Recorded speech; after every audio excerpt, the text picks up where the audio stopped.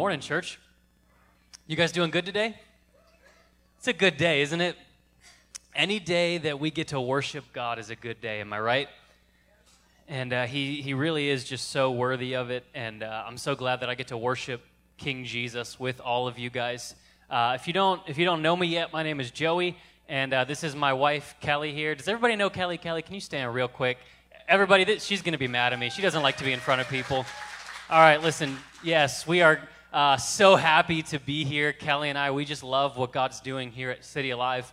We're a new church. We are coming up actually in a few weeks here on our 2-year birthday. So listen, we're barely a toddler church here, and God is doing some really, really good stuff, and we are excited to be on mission for the gospel with all of you. And so if we have not gotten to know you yet, we would love to get to know you a bit after the service.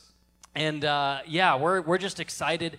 We're going to be finishing up one of these series that we've been in about Abraham and Isaac. How many of you have been here with us for any of this journey with Abraham and Isaac here? It's been a good time. So our series is called The Story of God.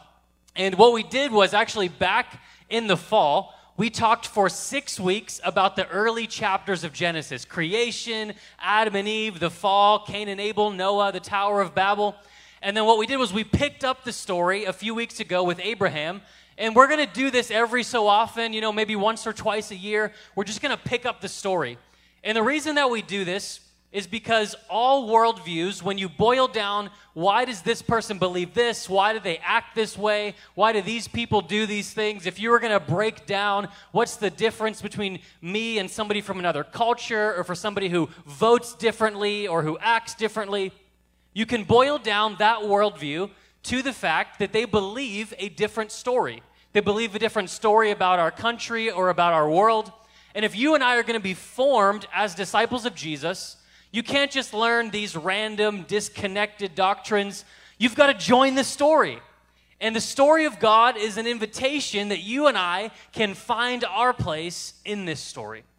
And so we've been talking about Abraham here. Abraham and Isaac, we have finally gotten to the birth of Isaac. It took Abraham till he was 100 years old. God called him at 75. He's like, I'm going to give you kids. I'm going to give you land. Leave your father's house. Leave your family. Leave your country. Go to a place that I'll show you. And then decades went by. Abraham tried to make the promise work on his own terms. He tried all this different stuff. And finally, Isaac came. We talked about the birth of Isaac last week. Now, we're going to get to a story that maybe you're familiar with here. It's a story where God is like, hey, remember that promised child that I gave you? I might need him back. Anybody heard this story before? Okay, so we're going to talk about this wonderful story, and also probably traumatizing for Isaac, and it's going to be a good time. So, Genesis 22, verse 1, you'll see it on the screen. After these things, God tested Abraham. How many of you like when God tests you? Okay, cool. Thank God nobody raised. I didn't even look. I'm hoping nobody raised their hand. Did somebody raise their hand? All right, listen. We'll pray for you. Okay, come up to the altar afterwards. We're going to lay hands on you. After these things, God tested Abraham and said to him, "Abraham, here I am," he answered. "Take your son, your only son Isaac, whom you love. Go to the land of Moriah and offer him there as a burnt offering on one of the mountains I will tell you about." So Abraham got up early in the morning, saddled his donkey, and took with him 2 of his young men and his son Isaac. He split the wood for a burnt offering and set out to go to the place God told him about. On the 3rd day, Abraham looked up and saw the place in the distance. Then Abraham said to his young men, "Stay here with the donkey. The boy and I will go over there to worship. Then we'll come back to you." Abraham took the wood for the burnt offering and laid it on his son Isaac. In his hand he took the fire and the knife, and the 2 of them walked on together. This is intense, am I right? Then Isaac spoke to his father Abraham and said, "My father." And he replied, "Here I am, my son." Isaac said, "The fire and the wood are here, but where is the lamb for the burnt offering?" How many of you want your child to ask you that? Okay, Dad, think you forgot the lamb. What are we doing here, Dad? Abraham answered, God himself will provide the lamb for the burnt offering, my son. And the two of them walked on together. When they arrived at the place God had told him about, Abraham built the altar there and arranged the wood. He bound his son Isaac and placed him on the altar on top of the wood. Then Abraham reached out and took the knife to slaughter his son. But the angel of Yahweh called to him from heaven and said, Abraham, Abraham. And he replied, Here I am. Then he said, Do not lay a hand on the boy or do anything to him, for I know that you fear God, since you have not withheld your only son from me. Abraham looked up and saw a ram caught in a thicket by its horns. So Abraham went and took the ram and offered it as a burnt offering in place of his son. And Abraham named that place Yahweh Jireh. Jireh means will provide. So it is said it will be provided. So today it is said it will be provided on Yahweh's mountain. Okay, so really intense story here. For us as modern people, as people who know the character of the God of Abraham, this feels like it's wild, it's out of control, it's a crazy story. We know from the Bible that God does not believe in child sacrifice. And this is not like a New Testament thing after Jesus. This is in the law of Moses. Now, the thing is here, Abraham doesn't have the law of Moses yet. And we know from the Canaanite cultures around Abraham in this land where he is, that they practice child sacrifice. And so Abraham here, it's easy, so let me put it like this. It's easy for us, thousands of years later, further down the road in the revelation of who God is, to see that God's not like this. In fact, the reader here, as we read Genesis, we kind of know that this is a test, because we see that in the beginning. But you see, for Abraham, he has to learn, is God like all these other Canaanite gods? Is God like all these other gods that demand child sacrifice? And we find, of course, that our God is not like that. Somebody say hallelujah for that, right? So we find this out, but Abraham here has to learn. Now, so let's put on pause the child sacrifice thing. Can we come back to that? All right? Everybody's favorite part of the sermon. Let's put that on pause, child sacrifice thing. Let's talk about the test here for a little while, because there's something here in Abraham's journey that I think is important for your journey. And that's why, again, we're doing this Story of God series. Because you're going to find that this is not just Abraham's journey with the Lord. This is actually your journey with the Lord. And here's what I have found in my life. I have found that sometimes when God gives you a promise, it feels like you're waiting years and decades, and that's what we've been talking about in this series. That you get to a place where you finally reach the promise of God. But you see, there's a test that comes, because oftentimes in life, God asks for the promise back. He asks for Isaac back. And here's what I mean. For many of you in your life, there are promises that God has given you. Maybe it's a promise for a relationship, for a business, for a certain house, for a certain place, for whatever it is that you feel like God has promised you. And we've been talking in this series about getting to the promise by trusting the God who provides.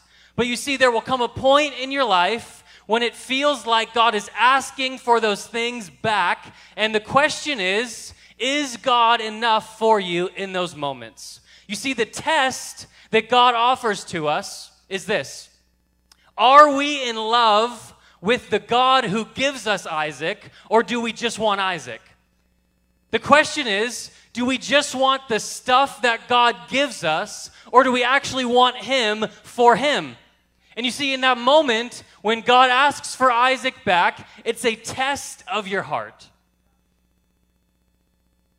And if you ask some believers in this room who are in their 50s, 60s, 70s, who've been with the Lord for decades, they'll tell you They'll tell you about businesses that were lost, houses that were lost, bank accounts that were depleted. And what do you do when it feels like you were doing the promise? You were doing what God told you to do. And all of a sudden, God takes Isaac away. The question is, do you love God just because you love him, because you love his presence, or do you just love what he gives you?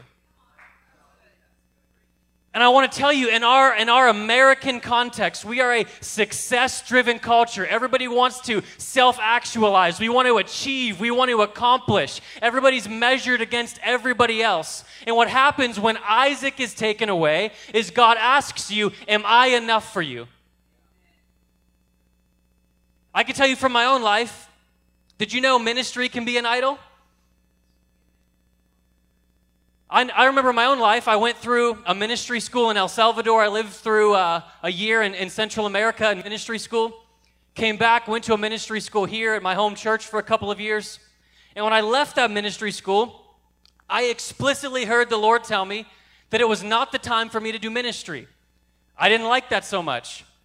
All my friends, Josh, Nate, they're getting positions in ministry. And not only were doors not opening, I felt the Lord tell me not to pursue anything. For a couple of years, I didn't have any sort of ministry position, and the Lord asked me, Joey, if you never do anything in terms of ministering in a church ever again, am I enough for you?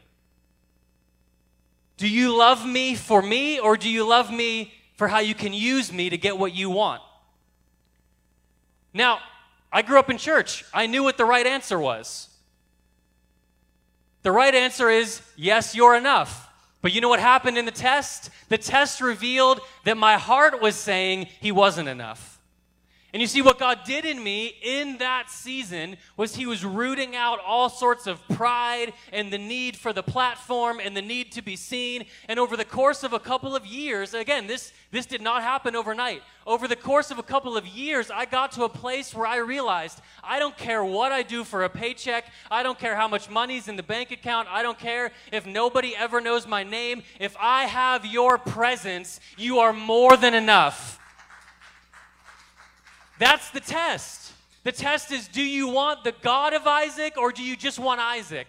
Do you want the promise of God, or do you want the God of the promise? And this is the test in that moment. And in our culture, you see, it's so easy to use God as a means to another end. We want to use God to get what we want. And you see, the goal of Christian maturity, the goal of growing in your walk with God, is how you handle that test. It's how you handle that place when Isaac is taken away and your bank account's going down, or you lose the business, or you lose whatever it is. Is he enough? Is his presence enough? Is his love enough? Is he the end goal that you want, or are you just using him to get to the other thing that you really want? I want to read you two verses here from the New Testament here. 1 Corinthians 8:6. This goes along with what we just sang. Yet for us there's one God, the Father. All things are from him, and we exist for him. And one Lord, Jesus Christ. All things are through him, and we exist through him. See, everything is for him. Another verse here, Revelation 1:8. I am the Alpha and the Omega, says the Lord God. The one who is, who was, and who is to come, the Almighty. That Alpha and Omega, that's the Greek alphabet version of A to Z, right? And to believe that God is the Omega is to believe that he is the end goal. He is the prize. And I want to tell you here, God will give you blessing. God will give you the promise. God has dreams for your life. Your descendants will outnumber the sand on the shore, Abraham. I'm going to give you a promised land, Abraham. But ultimately, you have to hear this. The best thing God gives you is himself. The best thing he gives you is his presence. And the question is being in covenant with Yahweh, the living God, enough? Or is something else the Omega, and we just need God to get there? Every believer has this test. Now, I can't put God in a box. My test doesn't look like your test, but at some point in your life, the things that you feel like were promised from God will begin to be taken away. And it's in those moments where your heart is exposed and you realize maybe I don't trust him like I thought I did. Maybe I don't believe that his presence is enough. I'm trusting to other things to make me happy or to feel like my life is meaningful. So God tests Abraham. Church, it's so easy, whether it's with a business or a hobby or a relationship or even ministry, to turn this into, God, I need this from you, and God, I need this from you, and God, I need that from you. And we go years of our lives where we're pursuing an idol in the name of God. And in the test, God's refining your heart. He's purifying your love for him. So you get to a place where you're like, you can take it all. Just give me your presence. You can have everything else. Just give me your love. Just let me be in covenant with you. So that by the time Abraham arrives, Abraham gets to a place of maturity in his covenant with God where he doesn't need anything else. He just needs him. And that's the kind of lover God wants. That's the kind of covenant person that God wants, who's set apart from everything else in the world. Who all that we care about is being with him. And so that's the test. Now Abraham's test here is a little different, right? Because we're not talking about some ministry, we're not talking about a business, we're talking about a boy named Isaac. And that's a different thing, right? So here is this sacrifice. And he goes on this journey for 3 days. Grabs some of his guys, he takes Isaac, and they go on this journey. And you have to think like, man, Abraham is crazy. This isn't a snap decision. He's like, I just have enough willpower for this one moment. For 3 days, my man just believes. 3 days. Believing that God's either going to provide. Hebrews says that he believed that God could even raise Isaac from the dead if necessary. Just believed. And so he takes Isaac, leaves, at some point leaves his other servants behind, goes up on the mountain. And again, for Abraham, this was sort of what the gods did. And you see, when you look at all these different Canaanite religions, you never knew where you stood with the gods. You had to offer greater and greater sacrifices. So you'd offer some animals. Maybe things didn't go your way. You'd offer more and more and more. Anybody heard the story with the prophets of Baal on Mount Carmel with Elijah? What did they start doing? They started literally cutting their bodies, mutilating their own bodies, trying to get Baal to hear them. That there's this cry that like, maybe if I sacrifice more and more and more, maybe God will like me, maybe the gods will respond to me, maybe the gods will hear my prayers, and they would even, as I said, sacrifice their own children. That it was this barbaric practice of like, we just have to get the gods to bless our crops because we'll starve, or we have to get the gods to hear our prayers, and we have to do more and more and more and more. Now you see Abraham here, who's called out of his father's land, called out from his father's house. He goes on this adventure with Yahweh, and so the question is Yahweh like the other gods? And so he takes his son Isaac on this journey. And what we, of course, find is that Yahweh is radically unlike the other gods. Here's what we see here. Verse 22, 13 through 14. You'll see it back on the screen there. The angel of the Lord appears. Abraham looked up and saw a ram caught in a thicket by its horns. So Abraham went and took the ram and offered it as a burnt offering in place of his son.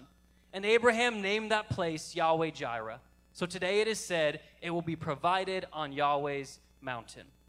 Okay, I want you to see how crazy this is. The crazy twist here is that Abraham, expecting Yahweh to be like all the other gods, shows up on the mountain and finds that Yahweh is totally different, because not only does he not want people to do crazy things, cutting themselves, crying out like wild people, offering their own children. Yahweh's different because Yahweh provides his own sacrifice.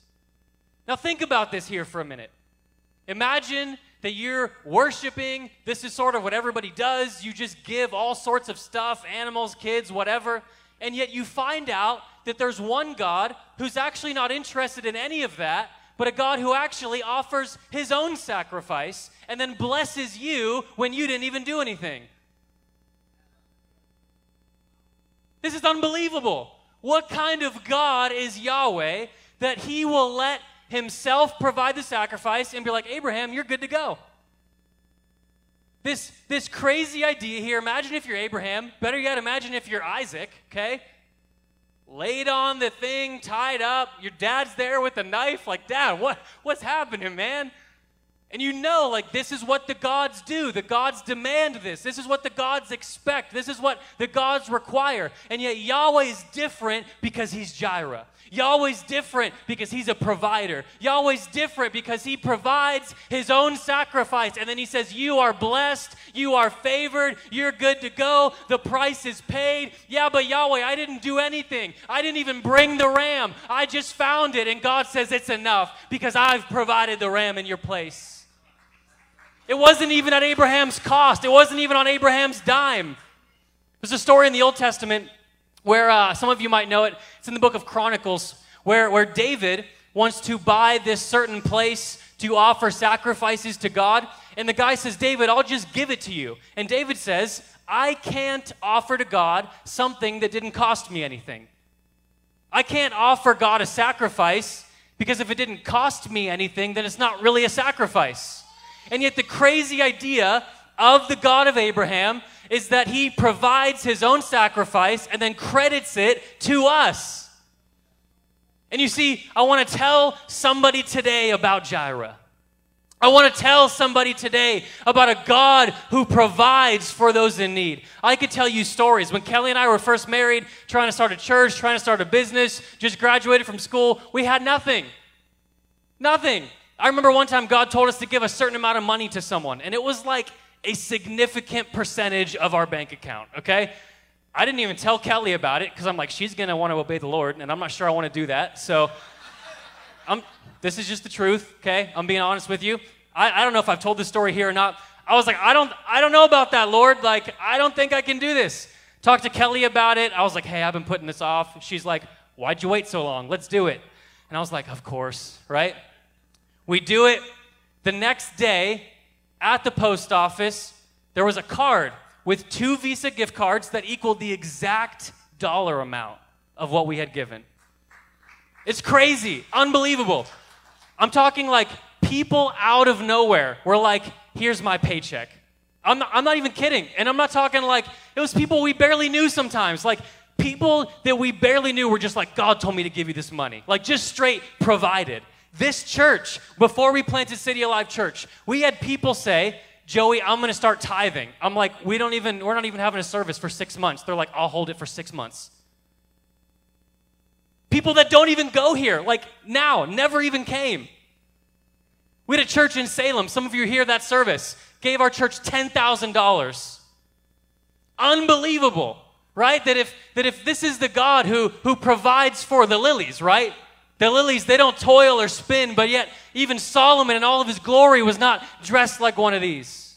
Or consider the sparrows. They don't sow or reap, and yet your heavenly Father provides for them. And are you not worth more than many sparrows? See, I could tell you about Jireh. I could tell you about a God who's always had food on the table, a God who always provided clothes on my back and a roof over my head. But you see, here's the thing. Growing up in church my whole life, Jireh was about God providing financial need. And he does that, and I believe it, and I've seen it, and he'll continue to do that. But you see, when God reveals himself as Jireh to Abraham, he's not talking about his physical needs. He's talking about a God who provides the ram, a God who provides the substitute, a God who provides the sacrifice. And I want to tell you today that like Isaac, I should have been dead on the altar, dead in my sin, lost in the ways of this world. And yet when I deserved death, Jireh provided a sacrifice. Jireh provided a lamb in my place. And I'm here today because he provides.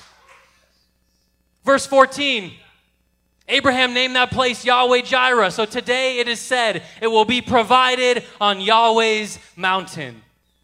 Mountains become this theme throughout the whole Bible, and I could go on to tell you how Moriah became the Temple Mount where sacrifices were offered. But you see, ultimately, the mountain that this talks about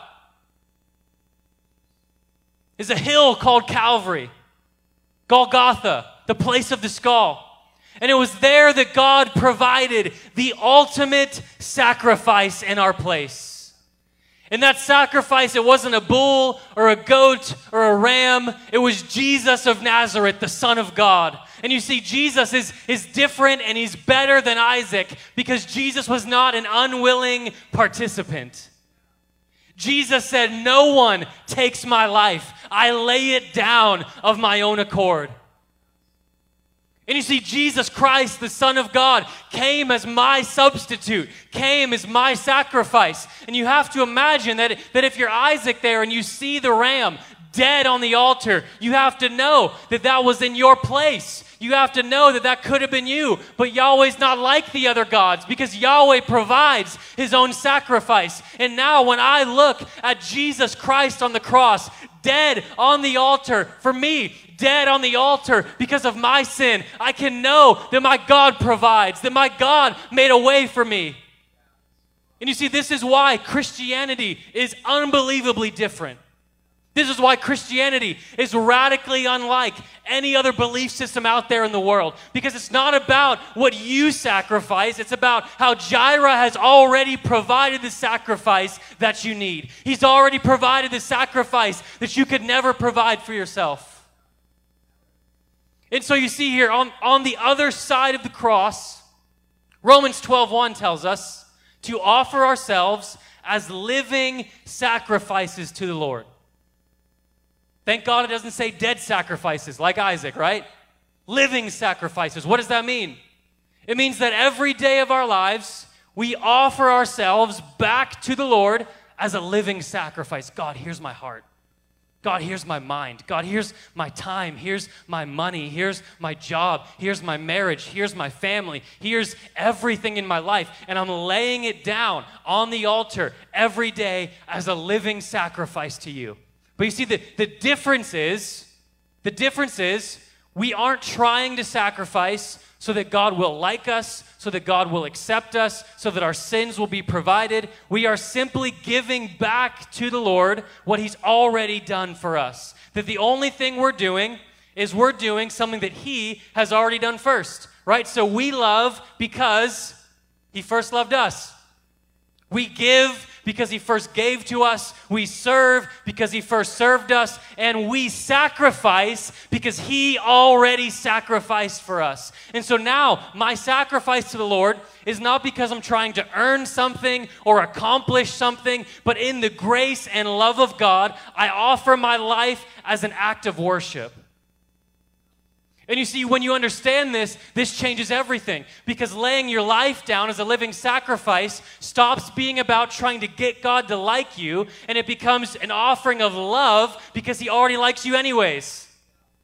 And you see, it's so easy to turn Christian ethics, Christian morals into I've got to do these things, otherwise God gets upset, otherwise I'll probably be cut off from his family, otherwise God's not going to be accepting of me anymore. And yet it was in our Bible verse today that while we were still sinners, Christ died for us. And so the gospel of grace changes everything. The gospel of grace doesn't say, well, forget about rules and you can live however you want. No, you are a living sacrifice, but you are from a place of love. You are not so that you'll be accepted, but because you're already accepted in him. And this changes everything about your life. Because it stops being about what you have to do, and it becomes an unbelievable celebration of what he's already done in your place. This is who he is. This is the kind of God that we worship. He's Jireh, the God who looks out, provides the sacrifice, and then says, you're good to go. It's this unbelievable concept, this undeserved gift that somehow in the love of God, Yahweh is totally different than everybody else. And I need to close here. So I don't want to take up too much of your time. In our context today, in our secular context, in our modern context, there's this idea that you don't need to worry about sacrifices, right? If God exists, he's probably really far away. He's probably cool with you living however you want. Don't get too worked up about that sin stuff. Don't worry about any of that. And you see, we have this secular context on one hand, and then on the other hand, we have this traditional religious mindset that you just have to sacrifice more and more and more and more. And you see, the gospel is just this weird thing. Not that you don't need to sacrifice, not that you have to sacrifice, but that God has provided it in your place. God has given it in your stead. And it's this radically undeserved gift. And so when you come into this church, when you come in to worship the Lord, when you wake up early in the morning and you open your Bible, when you stay up at night to pray, whenever it is that you have your time with the Lord, are you sacrificing? Yes. But more than anything, you're celebrating his sacrifice for you. And you see, the longer I'm saved, the more this is still blowing my mind. The more this is still transforming me. And you see, it's so easy for church to just become this sort of, well, we're casual and, we have electric guitars and Joey's not wearing a suit, thank God, and we don't have hymns anymore. And the temptation is because the setting is sort of casual to let our hearts become casual in God's presence. And you see, there's a holy thing that happens when God's people gather. And what we're doing is not saying, God, look at us. God, look at our sacrifice. It's saying, You've provided the sacrifice. You've given it in my place. That the Son of God loved me and gave himself for me, as the Apostle Paul said. And that it was while we were still sinners. And so you see, this changes everything. That my God is Jireh. That my God made a way for me when I didn't deserve it. That my God made a way when I deserved, like Isaac, to be dead. That God is radically different. That he's unlike the other gods. And somehow, in the grace and love of God, he looks out on a world of sinners. And he says, I'll provide. There's just nothing like it. There's nothing that compares to it. That you and I are benefiting from something that didn't cost us anything. You and I are entering into the work that somebody else did, the price that somebody else paid. And he welcomes us into his family, into his covenant, solely by grace. We come and we celebrate his gift on our behalf. His sacrifice on our behalf. Because he's Jireh. This is the kind of God that he is. And it doesn't even sound right. It doesn't even sound proper. We should be giving everything for him. What kind of God lowers himself, humbles himself, dies on a cross, offers his own life as sacrifice? It's unbelievable. It's unbelievable that what Jireh ultimately provided was his own self, dead on the altar for me. Imagine what kind of God this is, who's radically unlike everyone else. Where you could talk to people of this belief system and that belief system, and it's here's what you do, and here's what you offer, and here's what you sacrifice. And the people of God, the people of Abraham show up, and it's like, yeah, our God sacrificed for us. Our God laid himself down for us. That it was God dead on the altar in my place. The Lamb of God dead on the altar in my place.